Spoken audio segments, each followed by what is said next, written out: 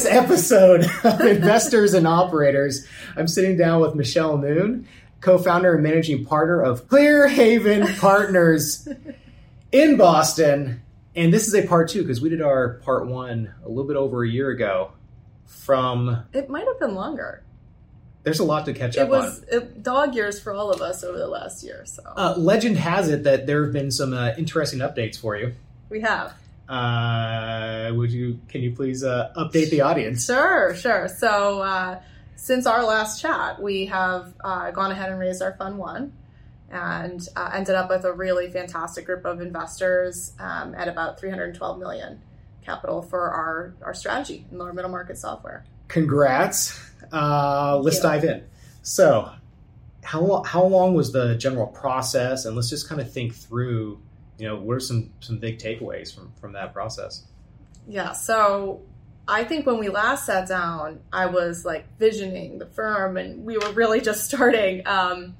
And looking back on, we started in August of 19 and really were founded for two reasons. One was to do one thing really well above all else, and that was lower middle market software buyouts. And two was to begin to build a firm with a culture and a set of values that were imbued in how we operated as deal makers and operators with our companies. And I'm really pleased looking back now 2 years on that initial vision that we've begun to do just that. I always like to say we're at the starting line. When we close a deal, we're at the starting line of a deal. We're still very much at the starting line of Clear Haven Partners. But we've taken the first few paces on that journey, including building a team now. We're 10 people. The folks that have joined Clear Haven have a wealth of experience in private equity and in finance. They have other choices. They're coming from larger, almost by definition, more established firms. But they've joined us because they love investing in software businesses and because I think they can see we're trying to create something that really brings values to what we do day to day. And so that feels like, a great success so far. What are the values? Because it's a very front of mind discussion. I was at a client of ours and we did a 2-day shoot with 25 plus people.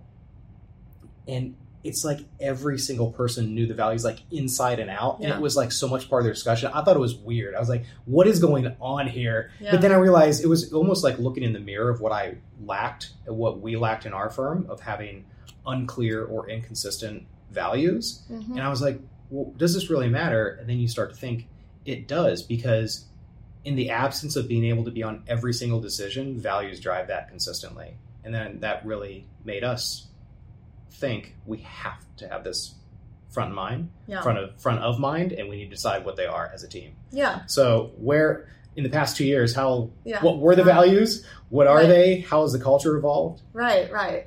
So it was one of the two reasons that the firm was founded in the first place, right? Was to create from a blank sheet of paper what's very hard to retrofit onto an existing organization.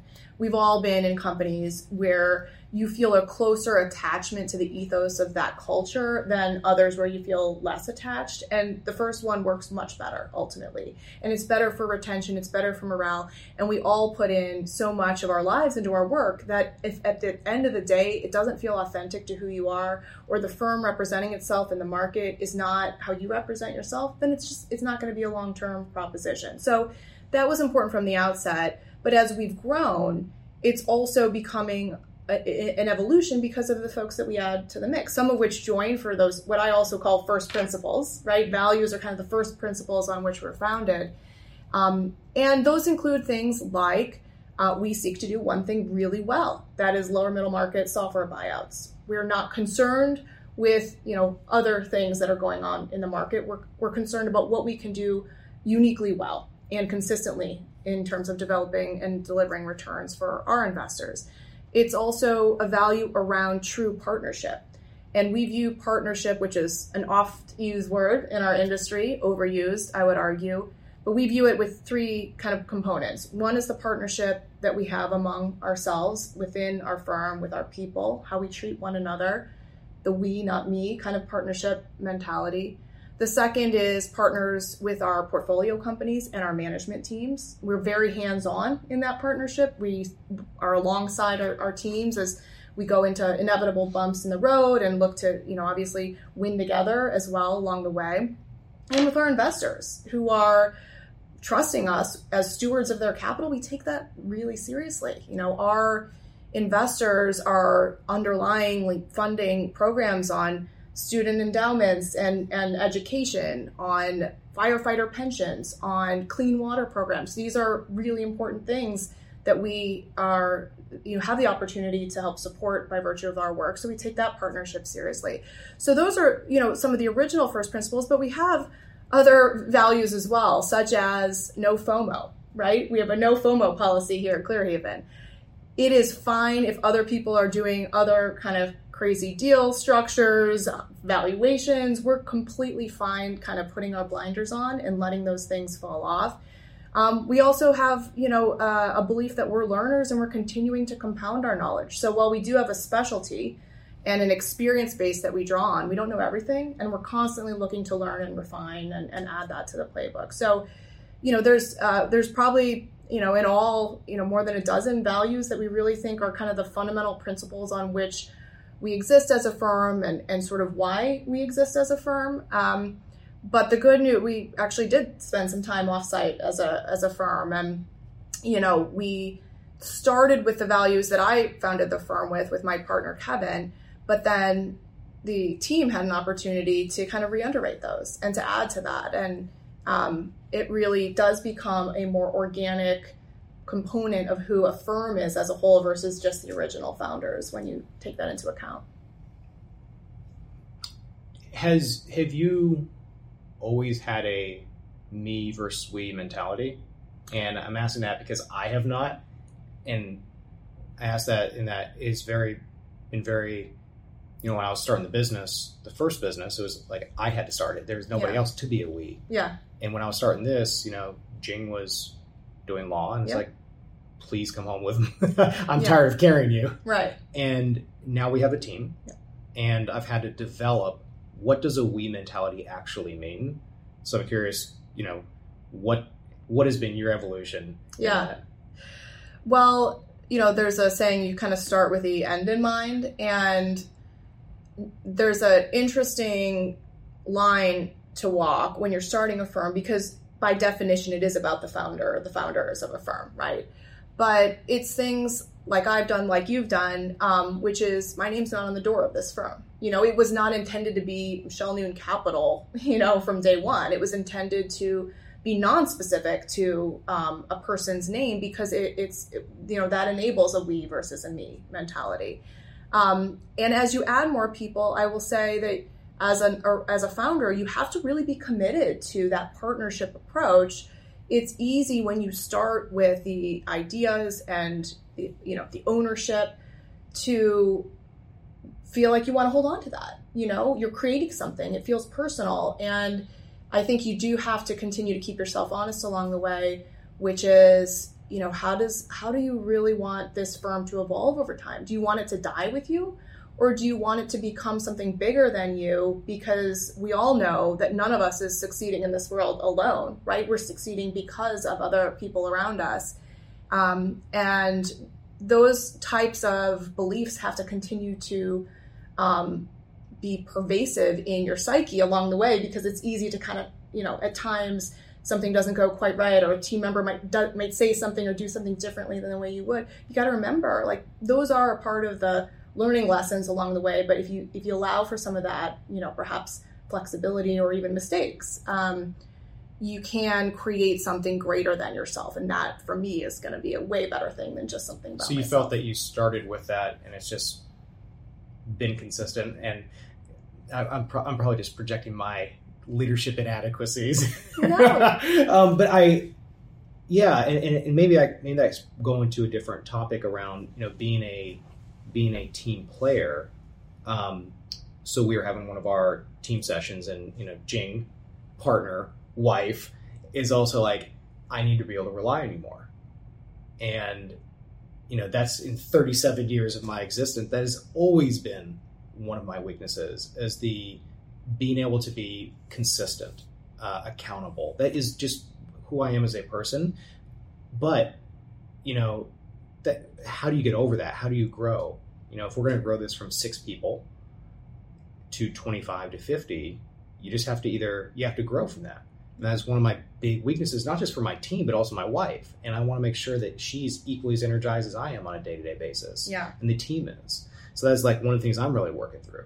So I'm curious, what has been, maybe now in the past 2 years, or maybe before, what have been some of those moments when you realize, like, wow, this is actually something I have to grow from? Well, one thing I didn't do was work with my husband, because that probably would have broken me. So you're doing the triple Lindy that I opted out of. But, yeah, there are, the growth over the last 2 years is truly like dog years for me. It's been incredibly challenging and incredibly rewarding. And we're really at the starting line. So, we've raised a fund, we've done 4 deals, 3 platforms. We're at the starting line. We have a lot to prove as an organization and as a team. And that can be daunting. It's also, a hill we're excited to climb. But no, for me, I'd say the lessons are learned kind of every day. It's the interactions that we have. It's letting, can I have every introductory call with every management team? In theory, yes. And maybe I can explain the history of the firm in a way that only I can. But if the team doesn't do it, then I'm going to have to be in every conversation. We're never going to scale. So there's some of these things that, one of the folks that I spoke to and the kind of senior women in private equity, small circle that we have in this industry when I was starting out, said to me, Michelle, I made mistakes on someone else's watch. Now, my team's going to make mistakes on my watch. And that's true. And so you have to allow for that. One of our principles here in our first principles or values is, make original mistakes, not repeated mistakes. And we've got a bunch of smart people. If you're making a mistake, but you're learning from it, okay, that's great. That's experiential learning that you can't get from somebody, going through the steps, in a mentoring session. So I think part of it is just accepting upfront that there will be things that are mistakes or things that you would have done differently. And when those do happen, you kind of remind yourself, that was sort of what I expected along the way. And then you kind of move past it, and hopefully the team learns and grows from that. It's hard for me. I'm a recovering perfectionist. I was going to say. It's interesting because people, if you have that tendency to want everything perfect, and it's interesting that tendency going into an entrepreneurial context, which is, almost by definition chaos. Yeah. Yeah, it is. And then for some reason it works a couple years later if you stick with it. But what is, so I don't know if I'm unclear. So what has been the difficult time? Or either in this context or another one of just like, I really had to grow from that. Well, honestly, it's the all-encompassing nature of it. I'm a pretty intense person. So the intensity, I would say, was amped up to another degree, to a real... You're not intense at all. Not at all. But was it just kind of... No. Oh. Yeah. No. Well, you work with a bunch of military vets, so compared to the military vets... You are intense, we'll clarify. I can't hold a candle. But was it just learning how to... Yeah, how did that personality, how has that shaped the culture? Yeah, I think what I'm trying to do with the team build is not just replicate my own personality or strengths as well. We need a balance of those. I would say one of the hardest things for me is something I knew was going to be hard, but, living it, is just thinking about more of the human aspect of the team that I'm building. It's easy to kind of be responsible for your own emotional regulation and self-management when you're, either operating as an individual contributor or operating a smaller team. When you're operating a firm, there's more dimensions to that. And as a highly rational thinker, that's who I am, I tend to perhaps underplay the emotional aspect of things if it doesn't fit a rational framework. And not everybody's like that, far from that. And we can have great deal makers here who are, rational thinkers, but might have, more of an emotional component to how their decision making or how they are, what their personality's like. And so I think being comfortable with that, which is very different than who I necessarily am, is one of the bigger stretch learning opportunities for me. You're crafting this well. You're learning EQ is what you're saying. But it's interesting, right? And I think it brings up a really interesting point, which is as you start to grow, if your culture is one where you're very connected to the team, how do you still maintain that culture? And, for example, we're trying to think through, what is your personal development plan? 1 year, 5 years from now? If you want to be here, fantastic. If you don't, let me help you build to that goal. Yeah. And I think what I've learned is that that's creating a culture of transparency and openness, and people can kind of, take an easy breath. But then it's also, I think the big idea here that we've discovered is when you're building a business as an individual or as a small team, you tend to be so focused on just the business. 7 days a week, 24 hours a day. Yeah. It's fun. It's also what keeps the roof over the head. But then what about the team? What are their goals? And do I even know them? Have I asked them? And then, and that's how, so now what that means practically is I have reminders every week in Slack to remind myself, to check in with the team. Mm-hmm.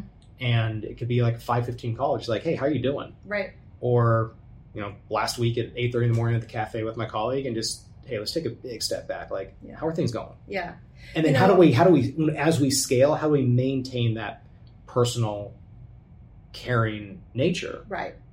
And as you scale, it has to not only come from you one-to-one, it has to be imbued in the team, right? So that they can replicate that with their juniors or their peers.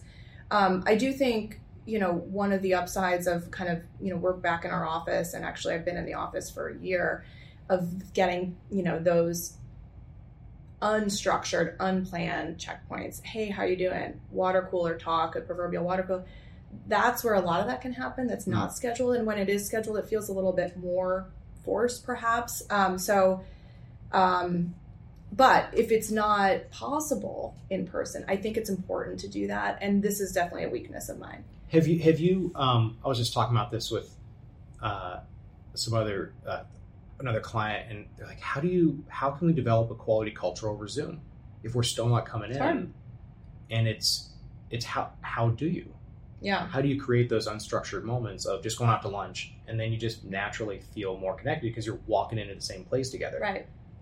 I personally believe that it's not possible to totally replicate what you can do in person over Zoom. And so that doesn't necessarily mean you have to be working in the same office every day, but I do think that there's some in-person touch points throughout a year that need to be in place to enable that. And in the meantime, of course, it's going to be a phone call or a text message or a Slack or, perhaps a Zoom as well. But, there are structured things that you all do here, like Friday shout outs of hey, I am specifically calling out this one person for just kicking ass this week in this. Yeah. Or, the question of the week for this meeting that's unrelated to work. If you had an Olympic sport, what would it be? Oh, I never knew you played hockey growing up. That kind of stuff. Yeah. Yeah. We do have our Tuesday firm meetings. We do our Monday meetings on Tuesday mornings, and we'll have, kind of an informal lunch every Tuesday. So that's one thing. And most people will be in unless there's extenuating circumstances on Tuesdays. So that's one. We do a monthly happy hour. We do it in our Clearhaven Lounge, which you probably saw if you stood in the center of our office and rotated 360 degrees. You got yourself a tour. And those are those are important moments. And we had a random one last week just because, we hadn't gotten together as a team for a little while. So some of those things kind of come up impromptu. To your point, we tend to be very driven. We tend to be focused on the next thing that's coming. And so having an ability to just pause and honestly, it could be randomly get together. It could be celebrate a milestone of success. This is another one I'm working on. which is celebrating success along the way, because I know myself well enough at this point, there's always going to be another objective on the other end of the first 312 plan. raise, cool. What's next? Totally. And if you don't stop and say, hey, that was great, like, let's take a moment, then you just run one achievement into the next, but you're missing the kind of value that comes from noting these things that we've done as an organization. So that's on our values, which is that we celebrate success. And I told the team when we talked about our values and our first principles, this is a hard one for me, so you got to keep me honest on this. And we're trying to do that. And I'm trying to learn and, grow as a person. And it's a great one. How did you celebrate raising Fund One and having that milestone in the firm? We took a duck tour through Boston. It's Fund One after all. No, we did. We had it's not the private yacht that holds 50 people. It was a private duck tour. It was a private duck tour. And someone went to the 7-Eleven and got a couple of beers on the way over. So no, look, I think there's real. We got to keep ourselves humble, and humility is another one of our core values. Everyone who joined our firm had a rite of passage. They had to bring their own screwdriver and make their own desk. And that wasn't by accident. It was just what needed to be done. And we certainly weren't going to hire people to do that. But those are the kinds of things that I think are able to be built into the fabric of a firm early. And I think as you scale, it does become harder. So we'll see. Our next challenge and how we keep humility, into the organization as it scales, won't be about building your own desk from scratch, but it will be about other things that we carry into our day-to-day. And I think as leaders of our organizations, it's on us to make sure that remains consistent with the core of where the firm started. But lots of private equity firms now have been around for decades and decades. And one of the reasons that there are new firms like Clearhaven is because we thought some things could change and we would carry forward things that worked well, but we were comfortable leaving some things behind that didn't work as well. And so I think the onus is on us as leaders of new firms as well to remember that over time, organizations do need to evolve and change and be organic, and that hopefully the values can continue forward. But how those are applied or what gets added to that mix, that's okay to change as well. And we're still in inning one here, so we're holding on to those, first principles. But maybe shifting a little bit, when you think about focus, how have you kind of dealt with this in the past? Because, within technology, that's broad. Within software, that's broad. Yeah. And how do you deal with FOMO? Right. I just interviewed Patrick McGinnis, so I know each other for a while, and he had his book with FOMO, and then his FOBO, I think, is a new book that came out. But it's we're thinking about this now when we look at the breadth of services. Like, we have kind of carved out a niche as being unique in video for this really specific niche within the M&A community, broadly speaking, and then LinkedIn content. But then you have to ask yourself, do we do websites? Do we do branding? Do we do PR? Do we do all these other services? And it's like, but if I just focus on this, I know that we can do it really well, and I know we have a name for it, but are we going to miss out on becoming a full service firm? Yeah.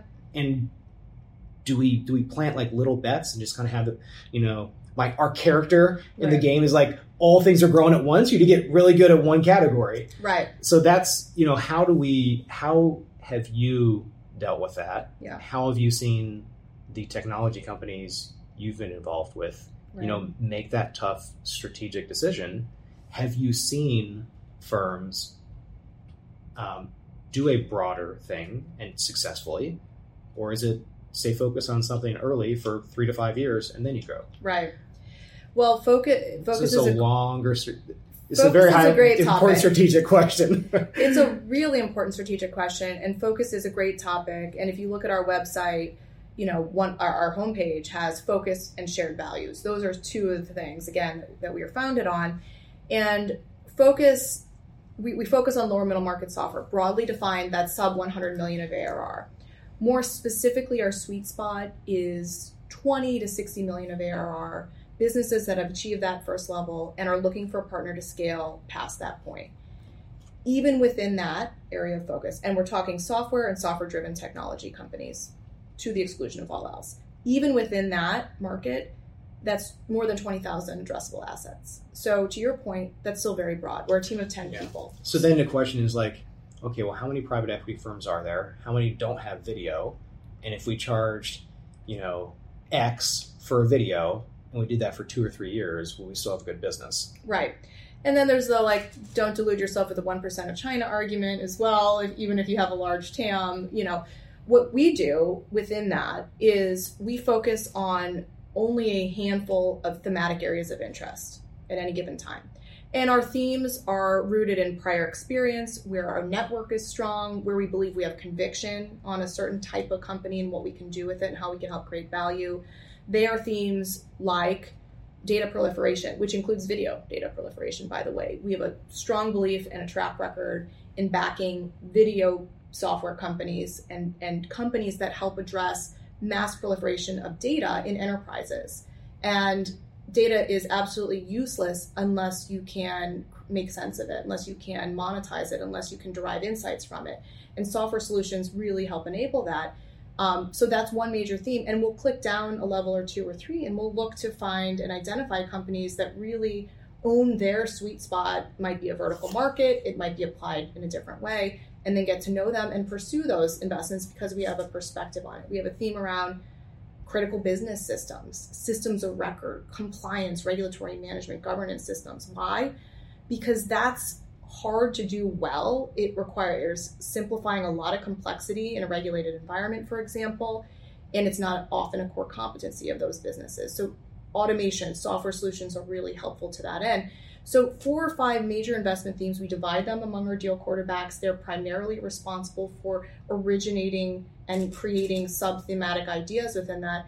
And then that's what we come to work every day doing. So it boils down that, large addressable market into what we really have a belief that we can uniquely win in today in a very competitive market, and that we have a reason to be at the table and having a conversation, and then able to move with conviction, which is important. Speed is important in a highly competitive environment. So those things help us create even more focus within a general area of specialty. I will say we're biased. We have a belief that specialists beat generalists in our markets, and being specialists within, a specialist market enhances our ability to move quickly.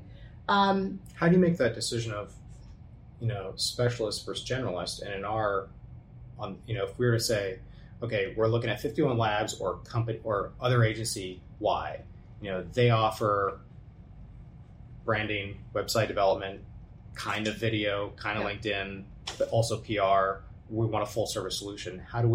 That's a strategic question we're asking ourselves, do we develop in that direction now, later, ever? Right. How would you make that decision? And we work with our companies on this all the time. And one thing I will say that in that size range that I mentioned, we target, we tend to see companies losing focus because they now think we need to hit we're a certain scale that's bigger than we've ever been. Now we need to be more things to more people, all things to all people. We all know that no one's all things to all people.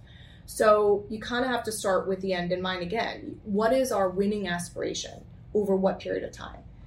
And we do this exercise with our portfolio companies at the outset of our investment. What is our strategy effectively? Let's underwrite our strategy for what we want to be, I say, when we grow up. And by that, I mean a 5-year investment hold period.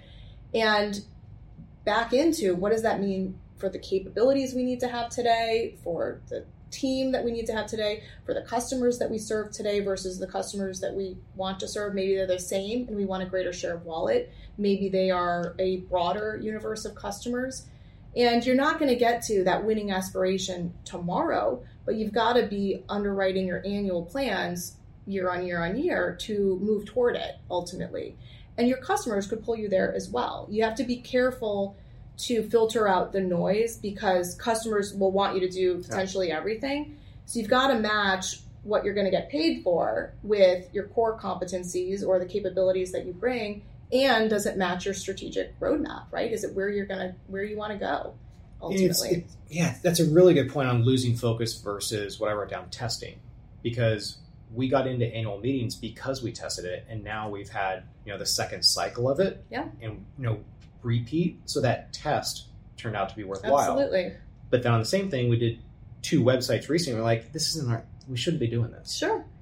But then that led into one client doing more work with video and LinkedIn. Yeah. But then how do you make that decision on, for every client that is like that, where you do a small website to get a bigger project, there are more clients who don't even care about the website for you. They just want to do what you're known for. Right.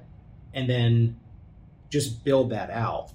But and the greater share of wallet, that goes, the analogy here is like, okay, well, do well at the GP level, and then what? Then maybe you go to the portfolio companies, or maybe you're working on a certain type of video for them, but you can do more types of video for them, or maybe more beyond video. I like to think about the market opportunity set, the organic set, primarily as like concentric circles of a bullseye. What is your absolute core today? Do as much of that as possible. Then what's the next concentric circle? And what do you need to build in terms of competency, capability, et cetera, to get to that next concentric circle? Maybe, for companies that we back, sometimes it's a buy versus build to get to that third circle at some point. But you want to believe that you are pursuing a strategy and you are commanding a price premium, if you will, for the value proposition that you're delivering in the market. That gives you a unique competitive advantage, or you have a competitive advantage where you can command a price premium for the service or product. Because then you can do projects faster because you know the client better, the industry better, the service better, and we know how to do it with higher quality. And then you can charge a premium because the clients also know that what they're getting with us. Exactly.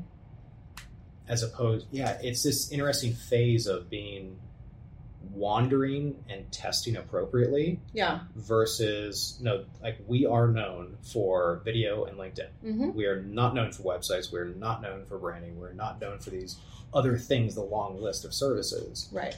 So do you do that and just say, listen, guys, it's not talking about anything unless it says video and LinkedIn. Well, in the category of strategy, it's also knowing your ideal customer profile. Who is your ideal customer? And what do they care about? What are their purchase criteria? And then you got to rank that by order of importance. So is low price a top, criteria for your customers? I would venture not. No. That's not the case. Put that down the list. So it's not about price. Is it about quick turnaround times and reliability? Is it around differentiated approach to how you think about shooting a particular video? Is it about the angle you take? What are the key purchase criteria, and how do you rank? How does 51 Labs rank against that purchase criteria? And you want to see high alignment with what you guys are good at, with what your customers value the most, and then low alignment with the things they care about least, right? That's another way of thinking about, should I test over here? And small scale experimentation is great as long as it's not diverting you from, too much of your core day to day. Fail kind of small and fast kind of thing. But just make sure that you're lining up what you guys are really good at with the key purchase criteria of your ideal customer. Yeah. Sorry, notes.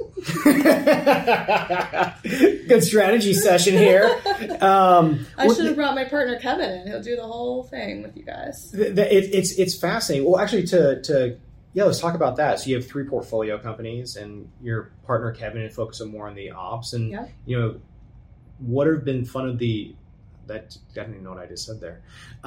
What have been some of the fun times or interesting times and challenging times working with your 3 portfolio companies? And what was your first investment? Where'd you go 2 years ago, or whenever that first one is, to where you are now? And kind of how do you, when you partner with a company, what do those first months look like? Let me ask that again, because once again, I have trouble speaking English. So when you partner with a company, what do those first months look like? The first year is always really intensive, because when we invest in a business, we are always investing at an inflection point. They've achieved the first level of success, but they need to break through that sound barrier, I call it, to get to the next level. And so it's an intensive first year, more front end weighted, right? We start with a strategy alignment workshop. We start with really re-underwriting a strategy for the next 5 years, the horizon that we take. And that's a lot about creating that winning aspiration, identifying the ideal customer profile, identifying the key purchase criteria against that ICP, and then aligning resources and activities to support that ideal customer profile. So that's an element of where we start. But then it's also about thinking about talent and culture of the companies. Where do they have the talent they need for the next stage? Where do we need to augment the team? A third piece is really around go-to-market. This is often an undermanaged area of businesses we invest in, or it's not really optimized for the next level of scalability. Why? Because we're investing in great technology businesses. They start as technology businesses most often with good markets. But at a certain point, you also need to build in go-to-market scalability. That's in the form of sales and marketing and customer success and product. And we try to align those in a way that is consistent with a lot of experience we bring that creates what Kevin calls the flywheel effect to really accelerate growth. A fourth element for us, and we spent a lot of time on this in the early months and quarters, is optimization. We have a firm belief that software businesses that are growing 15 to 40% per year, which are our target companies, should be profitable at the scale we're investing and should create more profitability as they scale. That is the model that if you're running a software business efficiently, that's the model that will result. So it's about optimization. We call that lever of our playbook, our software blueprint. And this is very metrics based. This is based on experience and looking at scaling software businesses over time, what should be true within certain parameters where we invest. And then the fifth is thinking about M&A. That tends to not be a year one focus for us, but you don't always pick your deal timing. And if you know where you're going strategically and you see acquisitions that make sense, we do them. And in fact, EngageWare, you asked about our first portfolio company. Our first portfolio company was a deal we closed in March of 2020, which was not for the faint of heart. But we had high conviction. This is a company that addressed customer engagement with a primary focus on banks, credit unions, financial institutions, but also other end markets it served as well. And that company we acquired in March. By December of that year, we had a fantastically strong strategic fit add-on acquisition, a company called SilverCloud. That was not in our year one plan originally, but it fit very much on the strategy that we re-underwrote, and we closed that deal 9 months after the original transaction. And that company is now called EngageWare, rebranded as EngageWare, really serving customer engagement software to the financial institution market. It's become a primary financial technology play. So that was our first investment. Again, that M&A was a result of taking the time to really re-underwrite strategy at the beginning of our investment and then action on that when an add-on acquisition opportunity became available that made good sense. Second investment is in video, a business called Wowza Media Systems. They really provide the infrastructure elements around live streaming, the ability to take and ingest video from many different sources and deliver it to many different endpoints seamlessly. They are a household name among video engineers and really help media streaming work at the core of many different applications, again, many different end markets. But they are really a business that is suited for companies, enterprises, and mid-market businesses for whom live streaming is an essential part of what they deliver and is not a core competency. Yeah. It's really hard to do at scale, and Wowza does that really well, business based in Colorado. How do you kind of think about setting with the team difficult, big, hairy, audacious goals where if you hit every goal, then the goal wasn't hit high enough, with something that's achievable? Mm-hmm. And how do you kind of work with teams? Yes. I mean, firstly, we're a private equity investment firm, and whenever we invest in a company, we look to have every deal work. So what we don't do is take super high flying crazy bets like you can do in venture, but a lot of other companies might not work out. We want every deal to work out. So when we talk about our big audacious goals, these are goals that are akin to doubling or tripling the size of our companies over a relatively short period of time. That's not easy to do. And in order to make that possible, we try to align all of these elements that we're talking about to tip the scales in favor of success. And then, of course, we back into what does that mean on an annual goal plan? And our annual plans are always going to be stretch plans. We're always going to want to push ourselves to a little bit of the zone of uncomfortable, but these are also plans that are meant to be achievable. Now, does everything work out perfectly? Absolutely not. We're prepared for things to go wrong along the way. We want to also have multiple levers to success. If you're reliant only on one single thing happening, for example, sometimes businesses will talk to businesses and they're like, we really think we can be acquired by, you name it, big tech company. That's not a plan that we're going to be willing to underwrite. You don't build a business for one specific acquirer. You're going to limit you're going to have a very binary outcome, right? You're going to limit your optionality. So we also look for multiple levers to success. We align on a certain path A, but we also want to know that there's path B if we need to pursue that. And that breaks down, again, in the form of annual goals, quarterly goals, et cetera. So some of them will feel unattainable when we start. And the management teams will be surprised when we do achieve them. And others, maybe we were overly ambitious. That's a part of it along the way as well. But we're constantly pushing toward what's a challenging plan, but we believe attainable. You kind of think through some concluding thoughts. What does this look like 3 years from now? What is, how do you define success? Maybe even 10 years from now, because 3 years seems like it's too tactical. Mm-hmm. It's like, yeah, fund to double it. Okay, cool. And then double the team, double the fund, double the fund. What do you think success looks like for you individually and for the team 10 years from now? Yeah. I think there's not a different answer as to what success looks like for me individually and for the team in 10 years. I think it is going to be one and the same. And, to that end, yes, it's going to be that we are, we've raised to fund X, whatever X is. It's going to be that we did that because we delivered on what we said we were going to do. And doing what you say you're going to do is back to one of our first principles. And that means we've delivered returns to our investors. That means that we have been a partner of choice for companies who want a partner who has software expertise.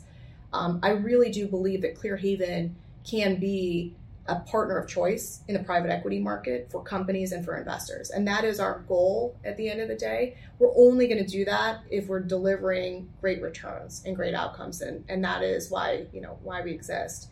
And we're only going to deliver great outcomes if we've got good alignment with our management teams and we're creating strategic plans and audacious goals that we achieve. So the good news is that it should hang together if we're consistent. But really that it's not going to be magic. It's not going to be more magical than that. It's really going to be the blocking and tackling to get to what that definition of success will look like. And if we do that, I'll be very happy. I think our team will be very happy, and we'll take it from there.